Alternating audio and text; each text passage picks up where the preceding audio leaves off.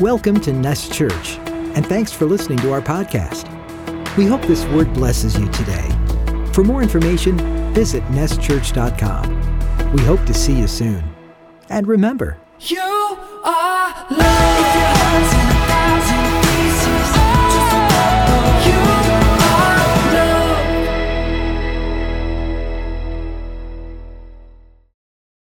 I want to share today a message, and you probably saw maybe the invite and the graphic and all that. And today's message is titled, "Your Boat Will Not Go Down." I'm not sure if you've ever been on a boat or you've gone through a storm. It is very scary being on a boat and going through a storm. It's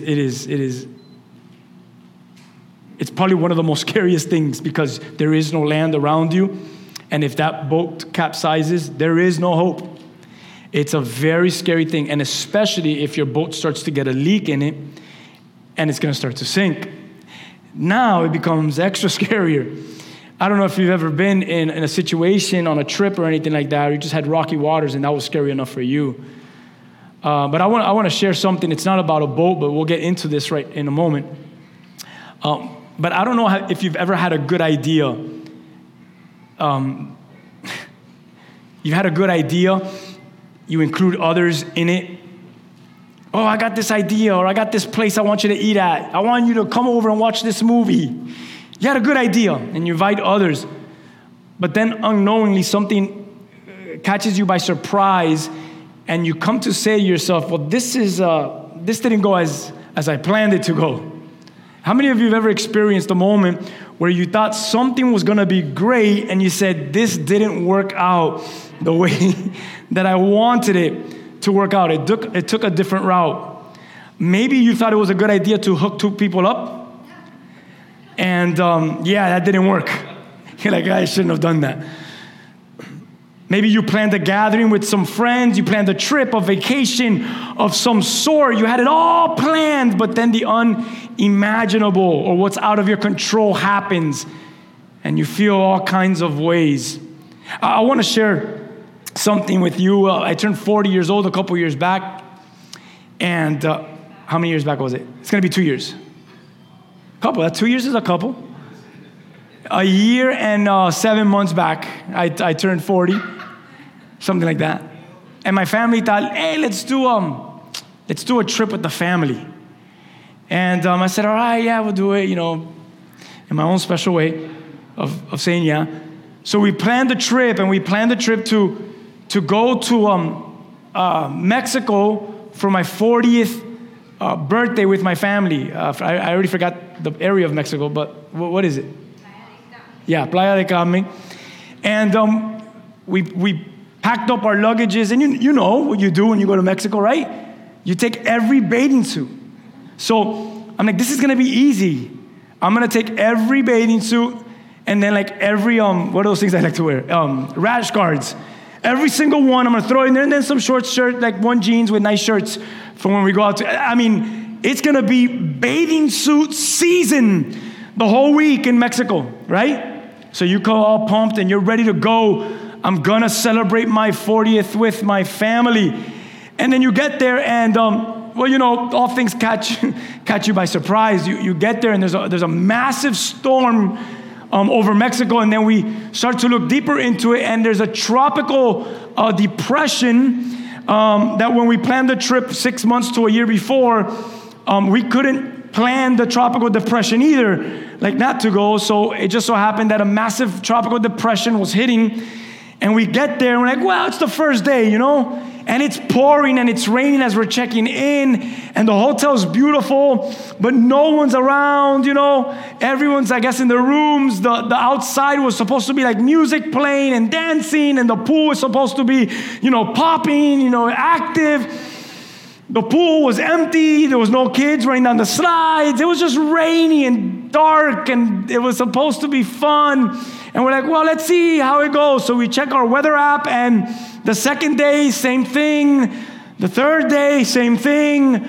The whole week, it was just a tropical depression. I'm going to show you some pictures. Let's put the first picture up. This is us, our first day. We go to our room, and we go to the balcony, and I did a little bit of editing, so the sky looks a little blue, but it's actually really gray.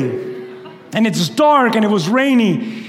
And we're smiling, and I'm half smiling, because I'm like, I don't think this is going to work out the way we thought it was going to work out this whole week. And you could see it in my smile. But my kids kind of have no idea. They see that on the other side, there's a pool. They see that in our room, there's a big jacuzzi. They think they're going to have a blast. And they were going to be a rude awakening for my kids as well. It got so bad that we couldn't go to the pool. Not the first day, second day, third day, fourth day, fifth day. So we said, what do? We got tired of just walking in circles around the hotel for my 40th birthday in Mexico. So what did we do? Like, let's turn on the jacuzzi. So here's my children. At least I think it's my daughter. Oh, is that the second one? Oh, no. Well, there she is. Let's put the second one. There's my daughter. The second one, the daughter. Jade in the water. There she is. We turned on the jacuzzi, and she's having a blast. We could have done that for way cheaper in Miami. But welcome to Mexico and pay all that money for your daughter. And we did it, us four. That was like our highlight of our day. Us four in the jacuzzi having a blast.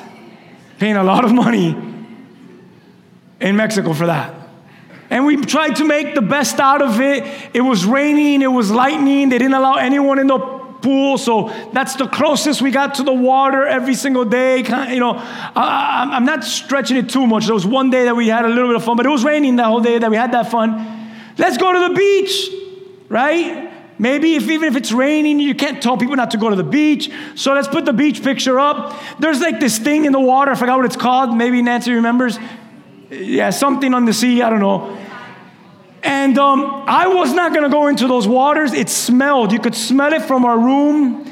And it was disgusting. And that's a good picture, because if you would have looked a little bit further down, that's because they moved it every morning. But in the mornings, it was a huge pile every morning of seaweed that they had to move. It was ridiculous. No one was at the beach in Mexico.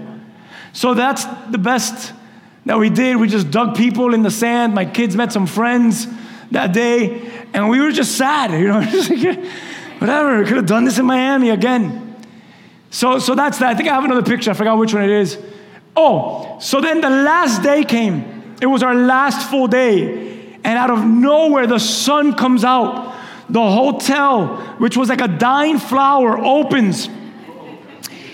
And the whole hotel, there's music playing, there's people breakdancing, there's chefs outside cooking for you, and there's a party everywhere you look. Look, in the background, there's people, there's kids going down the slides. My son is getting sun, and he's excited, and he's flexing on us, and we go in the pool. And I remember that last day, I said, this is what it should have been the last 6 days.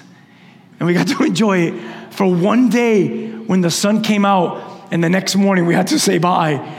We planned something. We thought it was going to be a good idea, but it didn't work out the way we had wanted it to. I'm sure you've been there. You met Prince Charming, and you met your sweetheart, and everything was going to be great because Hollywood told you you're going to live happily ever after. But then what happened to your sweetheart? You had your children, and men, they dedicated him to the Lord. We did all these great things, and we prayed over her, and then your child presents these problems. You're like, but what happened? I believe that we've all planned for something, and we've had a good mindset of, this is going to be great, it's going to go well.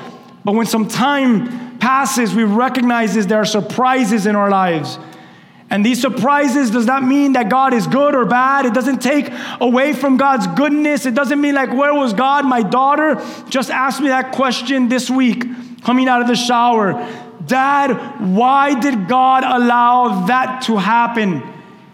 And that was another conversation again to have with my children of this bad and dark thing does not take away the fact that God is still good and He still reigns and He's still holding us together.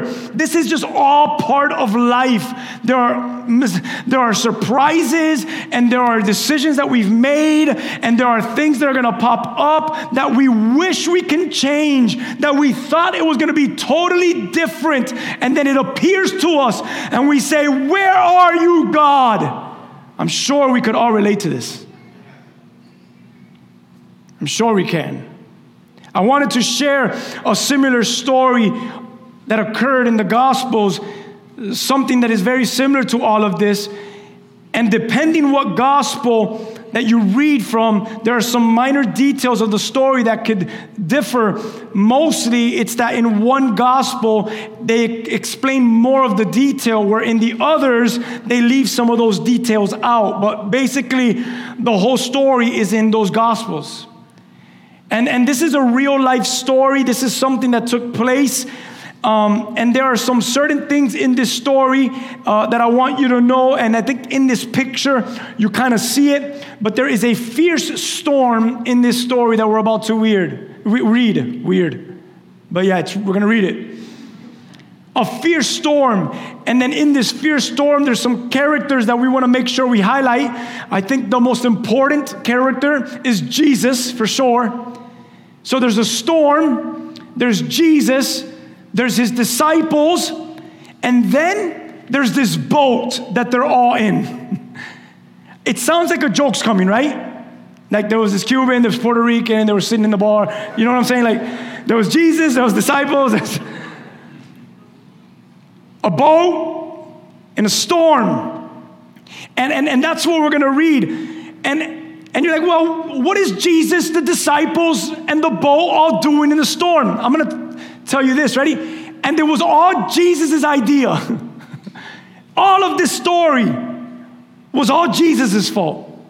It was all Jesus' purpose and plan.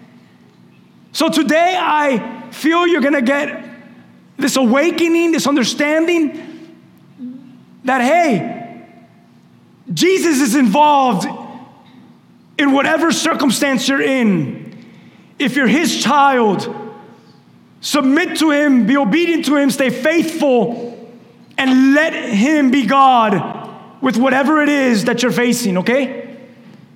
And it was all Jesus' idea in this story. And I want you to see this so you could get an understanding and maybe see how it relates to us. So here's Jesus, and He's on this preaching tour.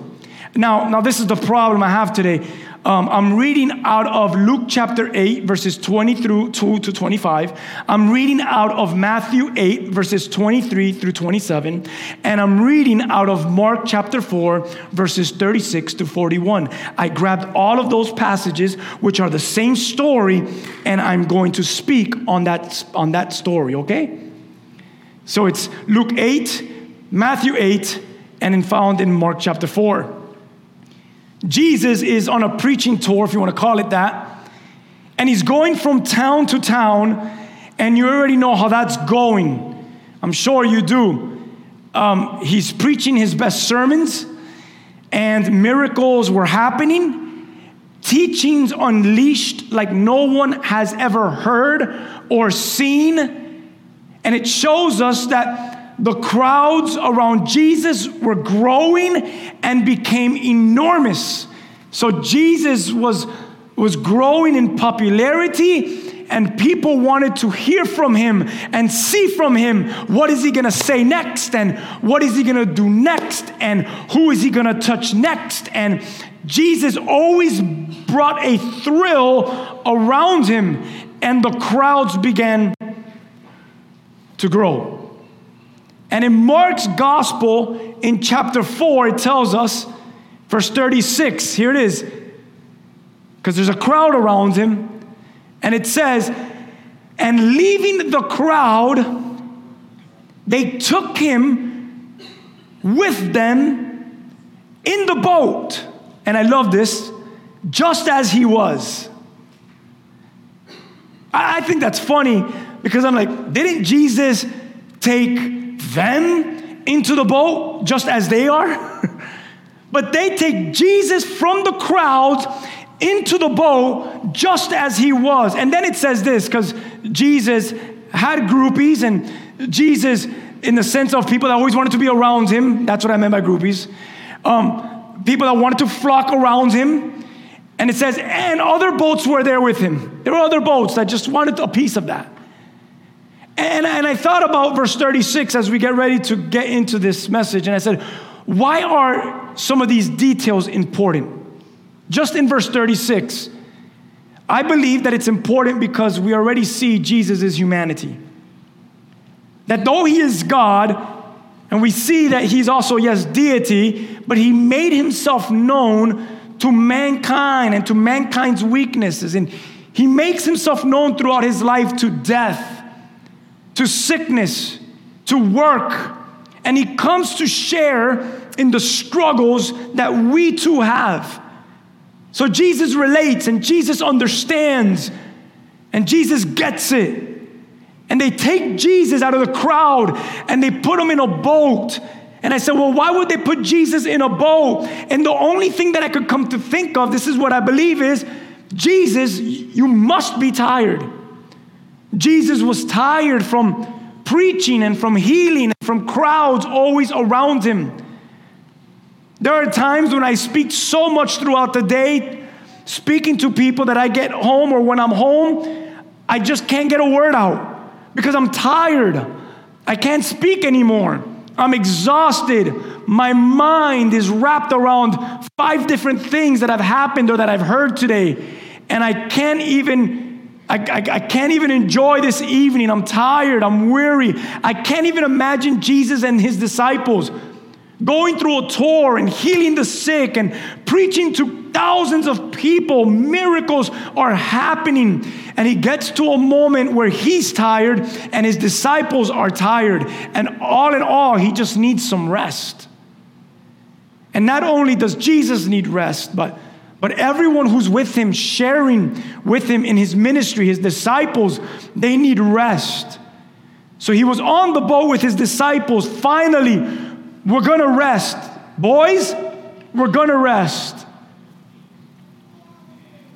You're like, are you sure that's what it was? Was he really there to rest? He's on the boat with some other friends that are around him, that went out in their boats as well around Jesus. And I love this. I enjoy reading that they take him in and they take Jesus just as he was. And I started to think about that, and especially in this moment that we're in. And I said, just as he was. And I thought about how many people reject Jesus, even still today, because he's not the picture that they want as their God. So they reject Jesus. Some people don't take Jesus into their boat, into their life, because he doesn't fit their ideals, you know. It's better to reject him than to bring him in and have him as a nuisance to the things that he's going to confront and contradict in my life. You've ever been in sin? I mean, I'm sure it's not in this church and no one here. But you've ever been in sin and you've hung out with someone that's like on a high? You know what I'm saying? They're casting out demons and they're preaching to the walls, but you're like, you feel dirty. Am I the only one that's been there? You just feel, I'm not in a good place spiritually, but you're hanging around with your Christian friend, you know? But you start hanging out with them and they're like, oh, hallelujah, praise you. And they're praying every and sometimes being around them, not you, because I know it's not here, but that kind of Christian, right? They start to feel bothered hanging around with a person that is so in love and conviction with Jesus, right? You ever been there? And you leave and you're like, whoo, thank God I'm done hanging out with him. The issue was never him. The issue was, you're dirty. And some of his cleanness was convicting your dirtiness from hanging around with him. I mean, I've been there. I've been the dirty one that it says, when is this going to end? Because this is torture. Because I know I'm not right with God.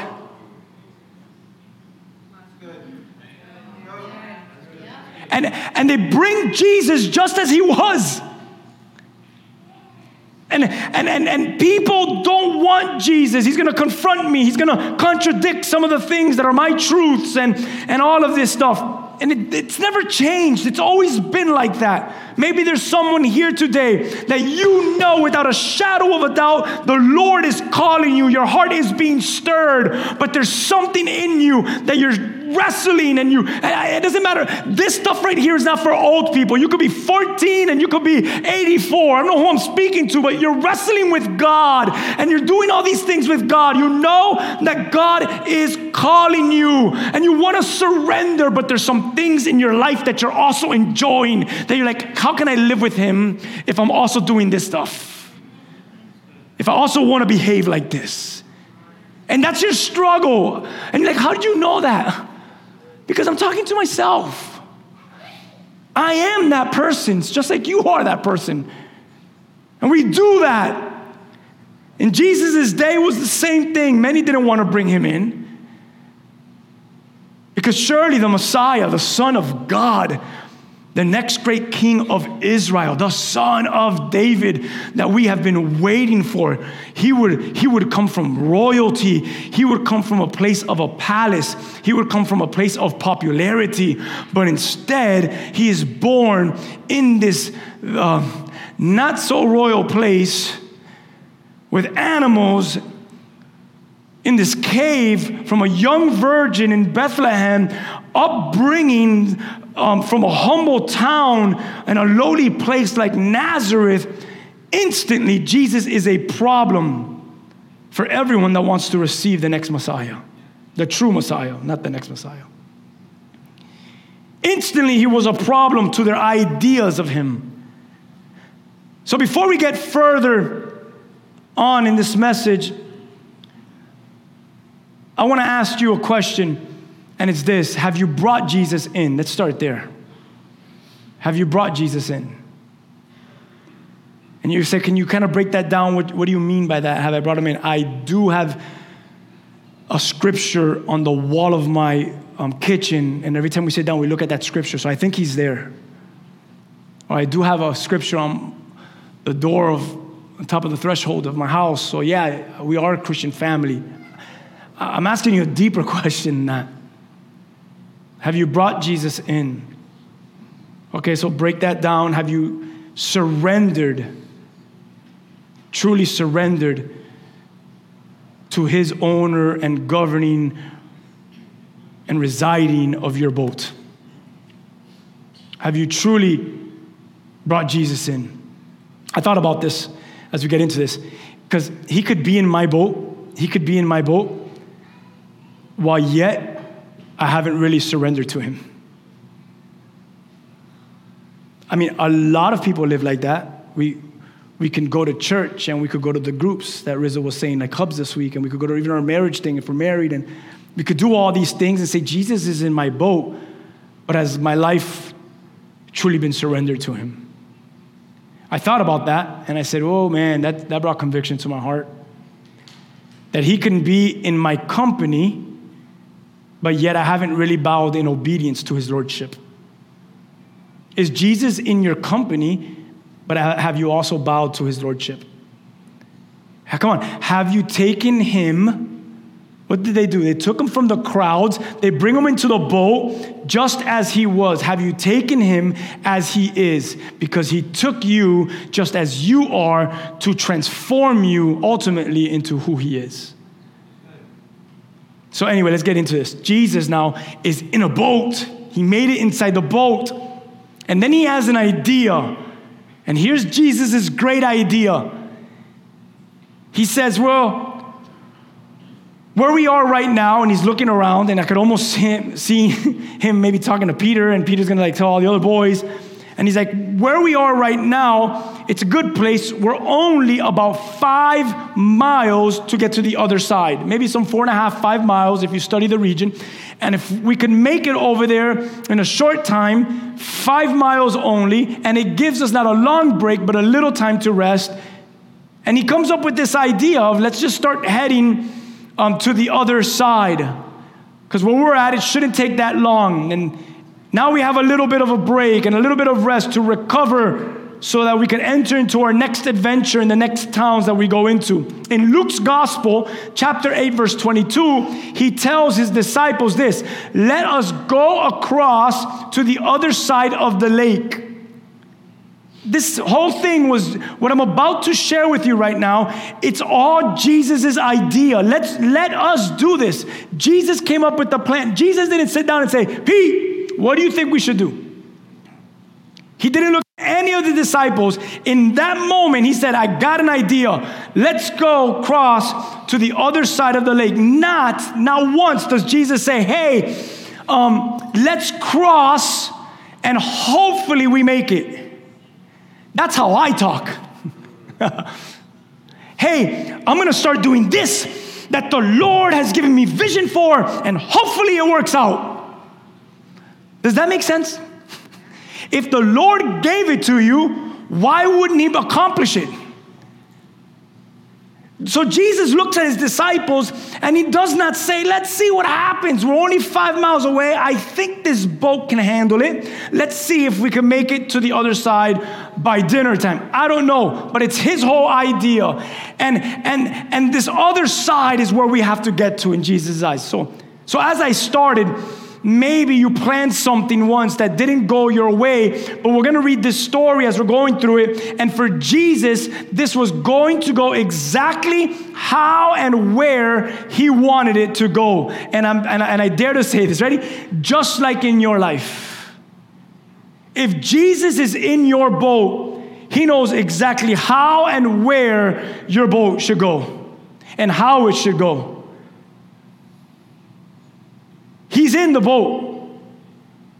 So it says that they began to sail and Jesus falls asleep. Guys, Jesus falls asleep. There's my point where I believe Jesus wanted to rest. Everyone say rest.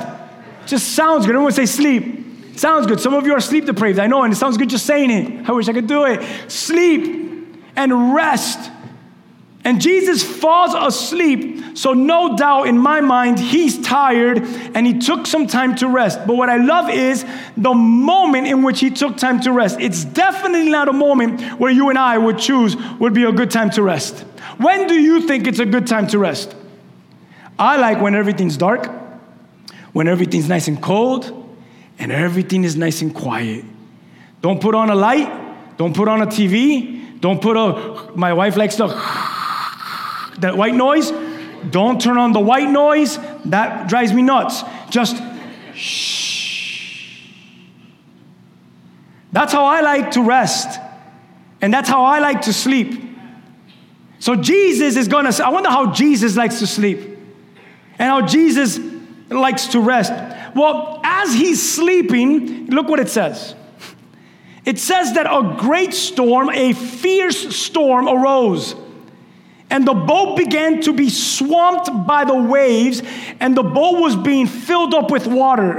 I want you to put yourself in this place, in this moment. You're on the boat, Jesus is with you, and you know that he's down in the stern, and he's sleeping comfortably, and you are grabbing buckets, because I'll get into this, and you're starting to throw the water out of your boat because waves are crashing into your boat, and the boat is filling up with water. In your mind, you're thinking, we're going to die and we're going to take Jesus down with us. This is not a good sign. That's exactly what's happening. And what is Jesus doing? Guys, as the disciples are on the boat putting in the work in their storm, as the disciples are on the boat putting in the work in their storm, Jesus is in the boat resting in the storm. I think we're describing two different kinds of Christians here. I think we're describing two kinds of people here. Jesus, as the disciples are trying to worry about the water filling up the boat, well, Jesus, one gospel gets so detailed about how Jesus is resting. I told you a little bit how I like to rest and how I like to sleep.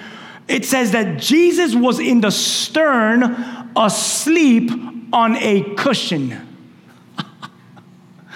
On a cushion. He likes to lay his head on a cushion. I preached this passage years ago, a message that I titled Pillows and Buckets. Because as the disciples were draining the water out, with buckets, we find Jesus at peace, sleeping on his pillow, right? So we ask ourselves, well, who are we in a storm? So this is what you should write down in your notes, because this is a great moment to write notes and take notes in church. Write this down. Who am I in a storm? How am I defined in my storms? Because that's what we find ourselves in now. They're all in a boat, but we see people that are reacting different in this storm. Am I anxious? Fearful? Listen to this. In our own strength, trying to survive? What were the disciples doing? Someone go wake up Jesus. We're sinking. In their own strength, they're trying to survive the storm, or are we peaceful, resting on a pillow? Because Jesus is on the boat, and the waves and the water will not sink the vessel in which Jesus has made his. The boat will not go down because Jesus is in it. Can you imagine if the disciples would have said, whoa, everyone stop messing with the water now. And they're like, what do you mean? And everyone drops their buckets. Drop your buckets. Let's sit back and let's see if Jesus is really who he is. Can you imagine if the disciples, let's sit back and let's see if Jesus is really going to allow this thing. He's on the boat with them. But they're just trying to figure this thing out. Jesus is on our boat. And it says that they began to wake Jesus up. Well, that's the action that they took. Jesus, and they're probably shaking him. Jesus, tickling his toes like I do with Jackson in the morning. Come on, wake up. Jesus, I think they're screaming. They're worried. There's water filling up the boat. They're running around. They don't know what to do. Peter's probably cursing here and there. Maybe. Peter, a couple, who knows what Peter's doing at this time. When I get to heaven, Peter's going to be like, bro, really? You threw me like that?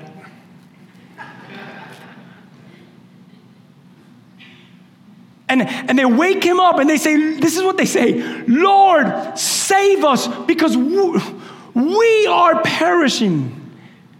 Have you ever lost control of a situation? Jesus is your Lord and you feel like I've lost total control. Have you ever been in a moment where, man, this thing is perishing, but the Lord reigns in your heart? Oh my God, this is not of God. And then God's like there, and he's like, well, I'm here. What's of me then? Lord, save us because we're perishing. They, the disciples, with all they knew of Jesus, with all they knew of all the prophets and what they've said, they really come to think that they were perishing. And not just that they were perishing, but Lord, we are perishing. They're saying you too, Lord. It's all of us, Lord. Us and you, Jesus. We're perishing. So Jesus, wake up because you, we, us, we're going to die. Every single one of us. And I thought about this and I said, my God, only 5 miles away. And I said, a lot could happen in a short trip. How long has this journey been for you? This walk with Jesus? Do you have stories, little stories in this journey that you're on that you could testify and speak about? And you say, a lot happened in that 1 year. A lot happened in those 3 months. A lot happened. I don't know how many minutes or hours this was, but in just 5 miles, there's a lot going on. So let me ask some questions, or make some statements, better said, in which I already had to ask myself, and thought about them and know them personally for me. But here it is. If you've been on this journey of faith, have you noticed some of these things? Have you noticed that your faith, please listen to this, your faith does not exclude you from entering storms? Oh, well, I'm a man. Because there's groups like that just because you're in a storm, they say, oh, Satan is on you. What do you mean? Jesus went through storms. How dare you say that I'm demon possessed because I went through a storm? I know some Christians like that. We got to drip you with oil and have a prayer service of deliverance because you're going through a storm. I'm like, are you going to do that with Jesus? Because he's gone through some storms. Your faith does not exclude you from entering storms. Sometimes it's your faith, ready, that leads you to the storm. Oh, well, I thought like in this walk, my faith was going to cause me to. No, like he trusts you in the storms because there's faith. Or he needs to put you in those storms because there needs to be faith. Your faith leads you to the storm. Oftentimes, the storm is not a result of your faith, but the outcome or the exit of your storm, that is a result of your faith. Oh, I had faith, so I went through a storm, and this is who I became. Because of my faith, and because how I went through it. This whole thing that we're talking about here today, about the boat and the storm and Jesus and the disciples, it wasn't their idea. Hey, let's go cross to the other side of the lake. Let's go cross. This whole thing was Jesus' idea. This whole thing. I read someone that said this. Jonah, everyone say Jonah. You remember Jonah's story? He ended up in a storm because of his disobedience. Jonah was disobedient. Let's put him in, let's get this storm, and let's get this fish, and let's take care of this disobedience. But the disciples, they got into a storm because of their obedience to the Lord. They're with the Lord. They bring them into the boat. The Lord is in my life. The Lord is in my boat. And now the Lord says, let's go that way. And going that way brings me to a fierce storm. And then I'm like, Jesus, if you're with me and for me, why would you take me to this place? You're in my boat, but why would you cause this in my family? You're in my boat, but why did you allow this to happen? So the question that I will continue to ask for the rest of this morning together is this. How long have you been in this life with Jesus? Like this journey, this life, how has it looked like? How long has it been? What are some ups and downs? What are some things you've learned? I want you to start asking and looking at your life and the journey you've been on throughout your time with Jesus. I want you to think about that because I'm going to ask that question a lot. How long have you been in this life with Jesus? See, the Sea of Galilee is where they're at. And the Sea of Galilee is well known for sudden and violent storms. And I don't have time to break down the reason because of the winds and it creates a storm in that specific area. But there's a massive storms that happen there in the Sea of Galilee.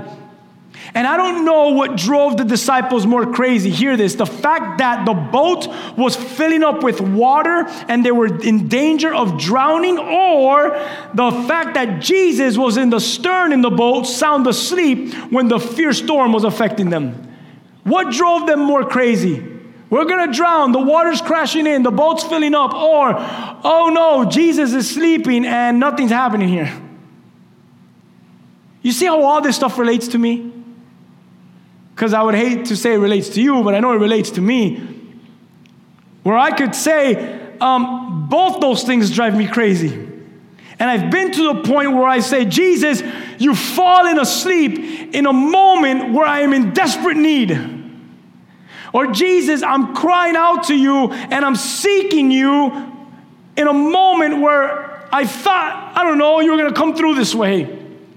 So the question that I'm going to keep asking you is, how long have you been in this life with Jesus? Do you go nuts? Do you drive yourself crazy because your boat is rocking and you're scared of the future? Oh my goodness, if this is happening to me now, what's going to happen to me in the future? My greatest worry and my greatest problem in my life is that I became a father. Because now I'm constantly thinking about, oh my God, every decision and every little thing and every little drip of everything, it has my children on the line as well, because like I need to make sure like they're going to be okay, and I need to make sure like they have food and they have water and they have a place to lay their heads. And I don't know, I feel like I'm kind of like in control of that. I need to kind of make sure that all of that is always okay, and that'll drive you crazy for a long period of time. Any dads in here feel me? Any moms in here feel me? Parents, you feel that? Like, I don't know, having children it's a blessing, but there's also this constant worry. How long have you been in this life?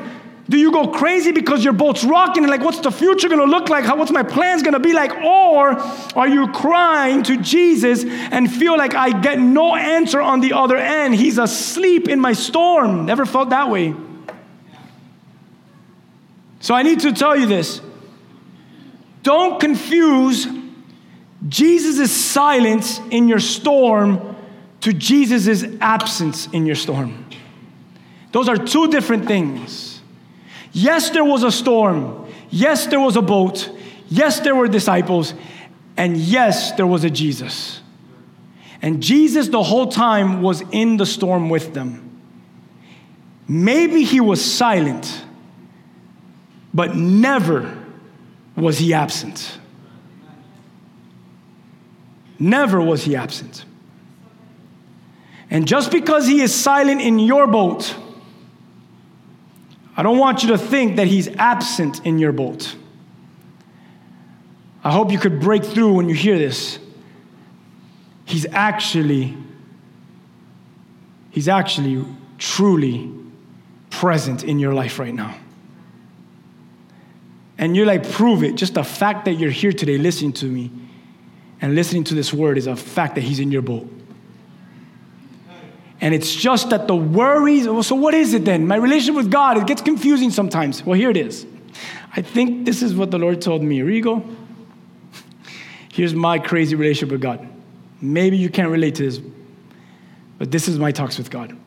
Rigo, it's just the worries that confound you don't confound me.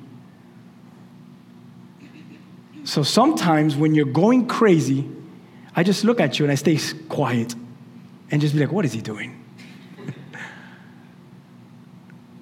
What confounds you, what drowns you, what worries you, not one bit of my worry confounded or drowning. He is teaching that he is over that in which we at times place over ourselves, and we become overwhelmed in this moment of our lives. And maybe you're here today and you're hearing this, like, I need to share this with someone that I love because they feel overwhelmed in their life. The word overwhelmed means to bury or drown beneath a huge mass. You've ever felt that way? Just buried. There's this massive weight on me, and it's above me, and I can't even get a breath out. The word overwhelm means to be defeated completely. The word overwhelm means to give too much of a thing to someone or something. You've given too much attention, too much power, too much, and you're overwhelmed by what's going on. I can't stop asking you this question. How long have you been in this life with Jesus? And as you answer that in your mind, and as you're painting that picture, here's a question for you. You've been overwhelmed in this walk, haven't you? You've been overwhelmed. I hope so, because I have. I've been so overwhelmed that I wanted to quit things that God's called me to do. So overwhelmed that I started to dislike people that I actually love. So overwhelmed that I've wanted to walk away from people that have always been there for me. So overwhelmed, I've been overwhelmed. Have you been overwhelmed? And what does Jesus say to that overwhelming?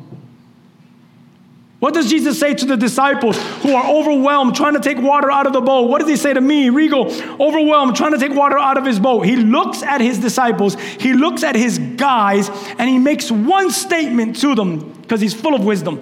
What does Jesus say? Does anyone know what Jesus says? One statement. where is your faith? I don't know what I would have done if I would have been on the boat. I would have been like, that's what you're going to ask? You're asking, you've ever wanted someone, and Nancy's really good at always reminding me that I do this a lot with her. But you've ever asked someone, because you're looking for an answer or a solution, and their answer and their solution is a question. We're gonna die. Wake up. Where is your faith? I mean, think about this story and think about what it means to you today. He looks at me and he says, where is your faith? What is he doing? He's putting all the weight on me again. He's putting me to confront my problems again. He's putting me to face the reality of where I'm at. You know what he's doing? He's putting me to not be so codependent and really deal with who I really am. And what I really am is, I'm sorry because I don't even have faith enough to know that if you're in this boat, it's not going to go down. I think I'm always dying even while being a man of God. Where's your faith? You're so codependent. You always want me to do something for you. You always want them to do something for you. You always want this to be looked at. You always want, and it's like you're a child. I'm talking to myself. Rigo, you're a child. You're a baby. You're so codependent. You always look in other places. And all I have to tell you is, where is your faith? Why would you ask me that, Lord? Because at the end of the day, this storm is meant to deal with you. And I need storms in my life. I need storms in my life. Because those storms, show me who I am. They show me who I stand on. They show me who I'm rooted in. They show me where my faith goes. They show me the actions I take. They show me how I start to feel about things.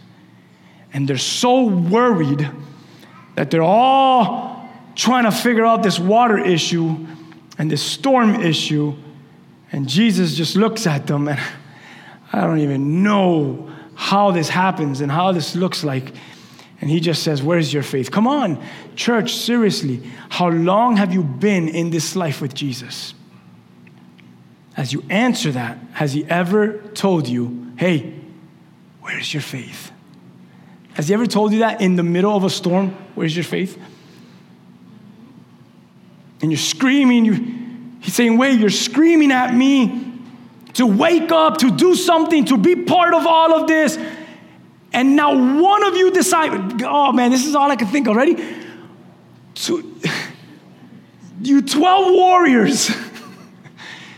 You walked away from everything. You walked away from your livelihood. You walked away from the way you made money. You walked away from family. You walked away from everything to come and follow me. I mean, the steps that you've taken. Wow, look at the things you've already done for my name. You disciples, you men, you come to me, wake up screaming to do something, to be part of this. And now one of you has stopped to ask each other or ask yourself, where's our faith? Where's my faith? So he looks at them and he says, where is your faith? Can it be possible that that I am crying out to the Lord about things that I already have the answers for? Have you ever thought about that? Rigo, you're crying out to me about things that I've already placed the resources in you to live out victorious through these storms. Your problem is not that I'm not hearing you. Your problem is that you lack faith because you're spending all this time with me and you are the one who hasn't heard me. When we go through problems, we blame God that he doesn't hear us. And God looks back at us and say, no, I've always been here. You're the one that hasn't heard me. I just want you guys to know where I'm at in my life. I'm glad you're being blessed by your pastor's life today. You're the problem, man. More growth. More faith. You're not hearing me. And until you don't understand that, doesn't Hebrews 11:6 say that without faith, it is impossible to please God? How long have you been in this life? With Jesus. And he says, Rigo, so please the Father's heart. And please his heart by activating, by walking in the truth. And I love that Omar went into this last week. And it's like, he's saying something to this family. He's saying something to us. To walk in the truth of all that he has already taught you and is still teaching you. Walk in it. Walk in it. I'm in your boat. Everyone say, he's in my boat. He's in my boat. Even when he's silent. He's in my boat, but hey, I'm just silent. And then I thought about this as I was praying. And it's as if the Lord was saying this to me. I'm in your boat, but I'm just silent because I want to see if you know my words and if you can say what I've already taught you to say. I want to know if you can do what I've already taught you to do. So I've placed you in a storm. I'm in the boat, but do you know what to do in the storm? What is Jesus doing? I'm sleeping in the storm. And he looks at us and says, but where's your faith? What is he really saying to you? What are you doing? What are you doing in your storm? Come on. How long have you been in this walk? Your boat will not go down. Jesus is on board. So why does it rock and why does it go through storms still in our lives? Have you come up with the answer yet? Here's my answer. Because Jesus is still working in my problem. And many times my problem is my faith. And I got to work on it. So I'm going to take you through another storm. How many of you have prayed for more faith? So he brings you more storms. Those storms are going to develop your faith. It's like the person that prays for patience. What is he going to do? He's going to put you in a place to build that patience. Why would God still do this? I thought he loves me. He does. You know why I know he still loves you? Because he's in the storm with you. The 3 Hebrews had to go through a storm. But when they went to look at their storm, they said one was with them. In the image of the very Son of God. Do you know that though the Lord was with them in the storm of their fire, or the fire of their storm, they still had to face that fire for themselves. But Jesus was always present. He was always present. And he's still present. I've noticed that through death, he's present. He's present through loss. He's present in all things. He's working. And you know what's so beautiful about all of this? What's so beautiful about all of this? And about Jesus is that he gets up, and depending on what gospel you're reading from, it says that he rebukes the wind and the seas, and then he says, peace, be still. I'm going to wrap this up in a few minutes, and here it is. He rebukes the wind and the seas, and then he said, peace, be still. So I started to think, and I said, oh, I get it. I'm coming to understand maybe a double meaning here that Jesus is trying to make. These are 2 different statements that is being made in the scripture. It says that he rebukes the wind and the seas, right? And then he says, peace, be still. Those are 2 different things. So I said, I get what God's trying to show me here. One was a rebuke to stop the storm. But then it goes, and then he said, peace, be still. And I started to believe this. The other one, the peace, be still, that was for his disciples. He rebukes the wind and the storms, and then he says, peace. I almost feel like Jesus says, wind and waves, I command you in the name of me. Whatever he did. And then he says, It's almost like he glances at his boys and he says, peace, be still. Two different things that he was dealing with one statement, because the and then is added there for us. And for me, I just took it as a gift for me to see it like that for that moment. But peace and be still. Again, how long have you been on this walk? Be still, he says. And stop overworking yourself on things that I've promised and assured. What did Jesus say as we get ready to wrap this up? He says what? Let's cross to the other side of the lake. What do the disciples bring to Jesus? We are going to die. And Jesus says, what do you mean? I told you we're going to get to the other side of the lake. He promises and he assures us. And what he's teaching his disciples and what he's teaching me in my life is to learn peace in storms and learn to be still when there's a lot of movement going on. Don't go where the movement goes. Don't allow the movement to drown you. Don't allow the words to destroy you.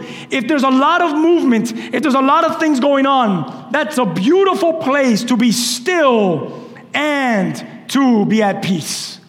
And to learn Jesus at that place.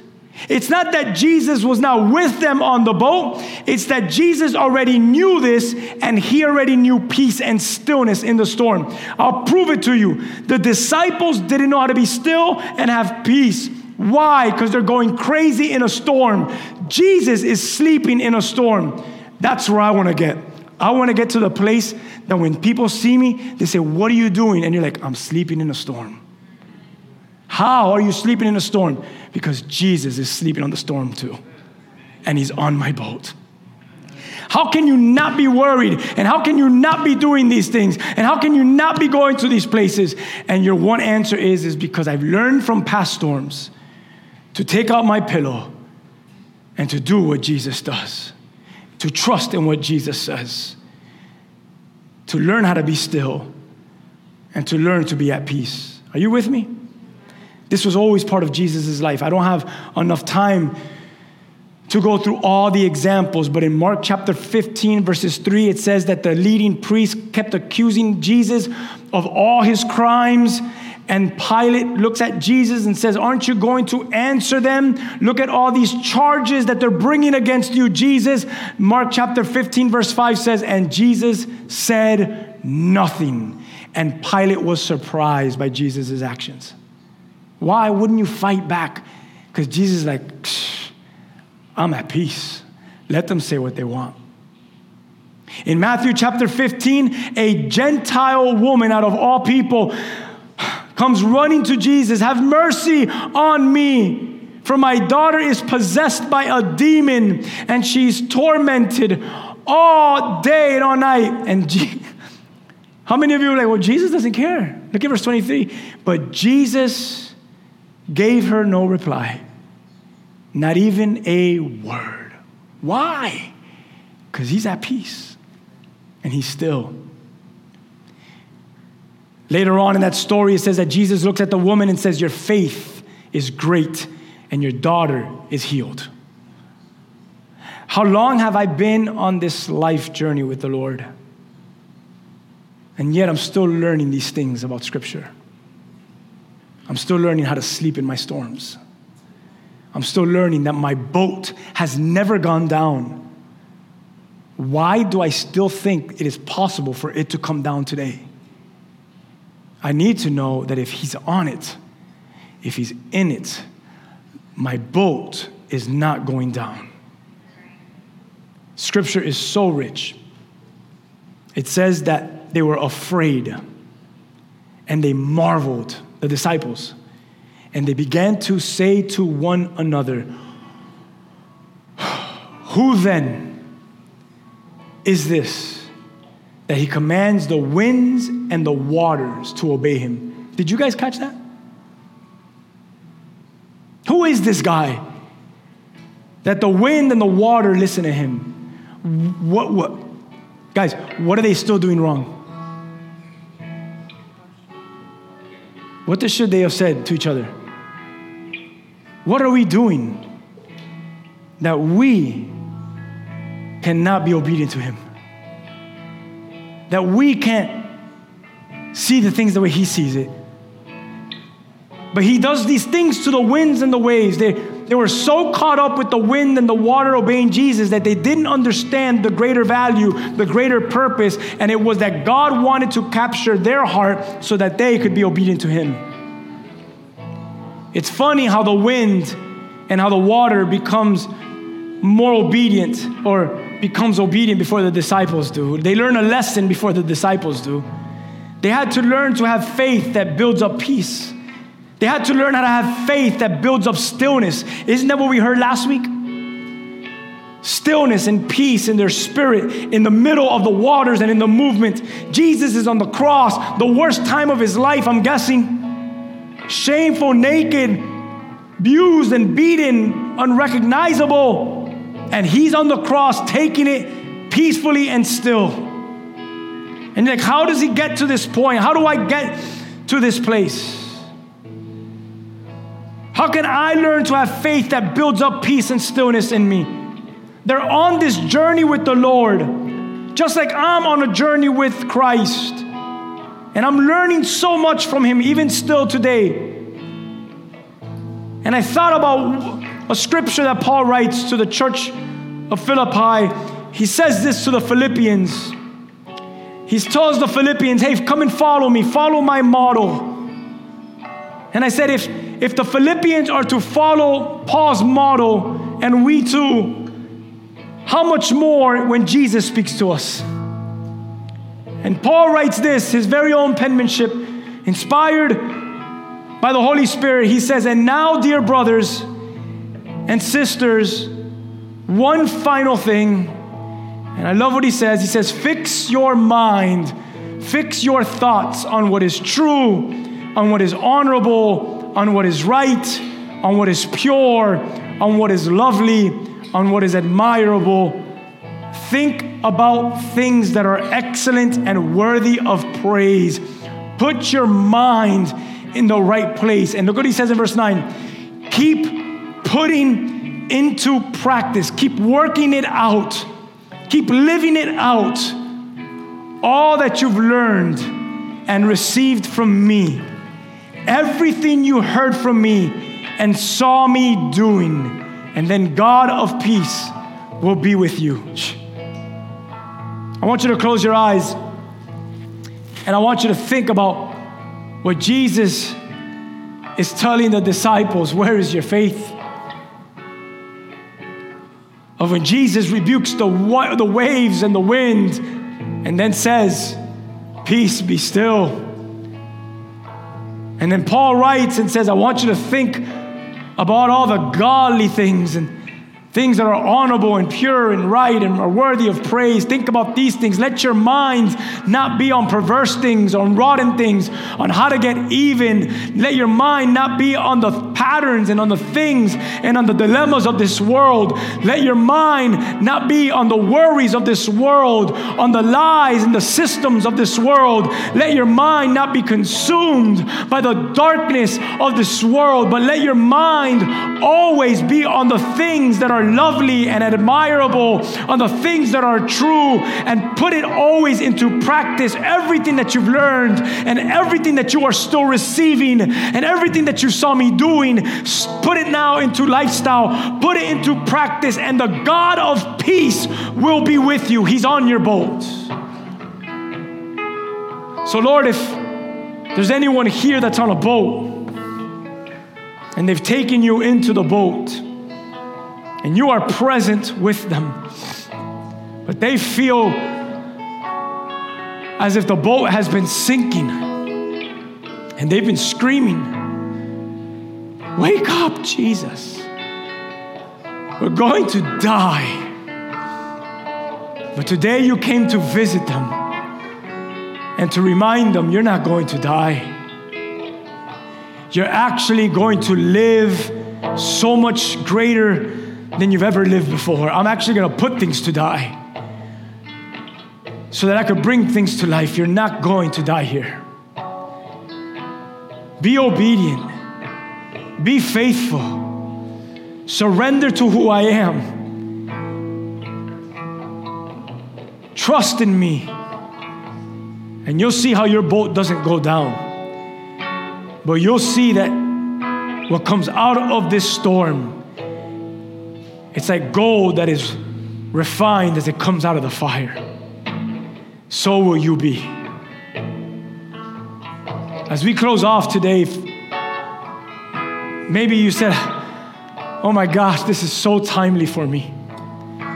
I needed to hear Jesus ask me these questions. I needed to confront these things in my life today. I need to know that though it's been rocky and though it has felt like it was sinking, I needed to know that He's faithful, He's true, He's present, but I'm also responsible to live out and do what you've called me to do and believe in what you've called me to believe in. So with every person meditating and every person there in a place of prayer, if you want to stand, we're going to sing a song. You could stand and come before the presence of God. But if you today say, I just want to come before His presence and I want to get on my knees, I want someone to come alongside me, we would love, and I'm going to ask, away from anyone that comes up, if there's a leader that feels led to pray, some of the leaders are going to come alongside you and just put their arms around you and pray with you. Pray with you that in your boat, you would see Jesus is there. And that if He's silent, it's because He's called you to speak. It's because He's called you to be still. He's called you to be at peace and to walk in the promises of that. That the other side of the lake, it's promised. But is your stillness and your peace, is it intact? Do your part in His word and in His presence to know His peace and His stillness that actually is what takes you to the other side of that storm. If you need someone to come alongside and pray that prayer, to encourage and strengthen and cry with you, the altar, the front is open for prayer. Come up here and let's pray together and let's ask the Lord just to come and visit us in a special way. Let's sing a song to the Lord and let's ask the Lord to fill us in this moment that we are in with Him. Hallelujah, Lord. Fill this place, Lord.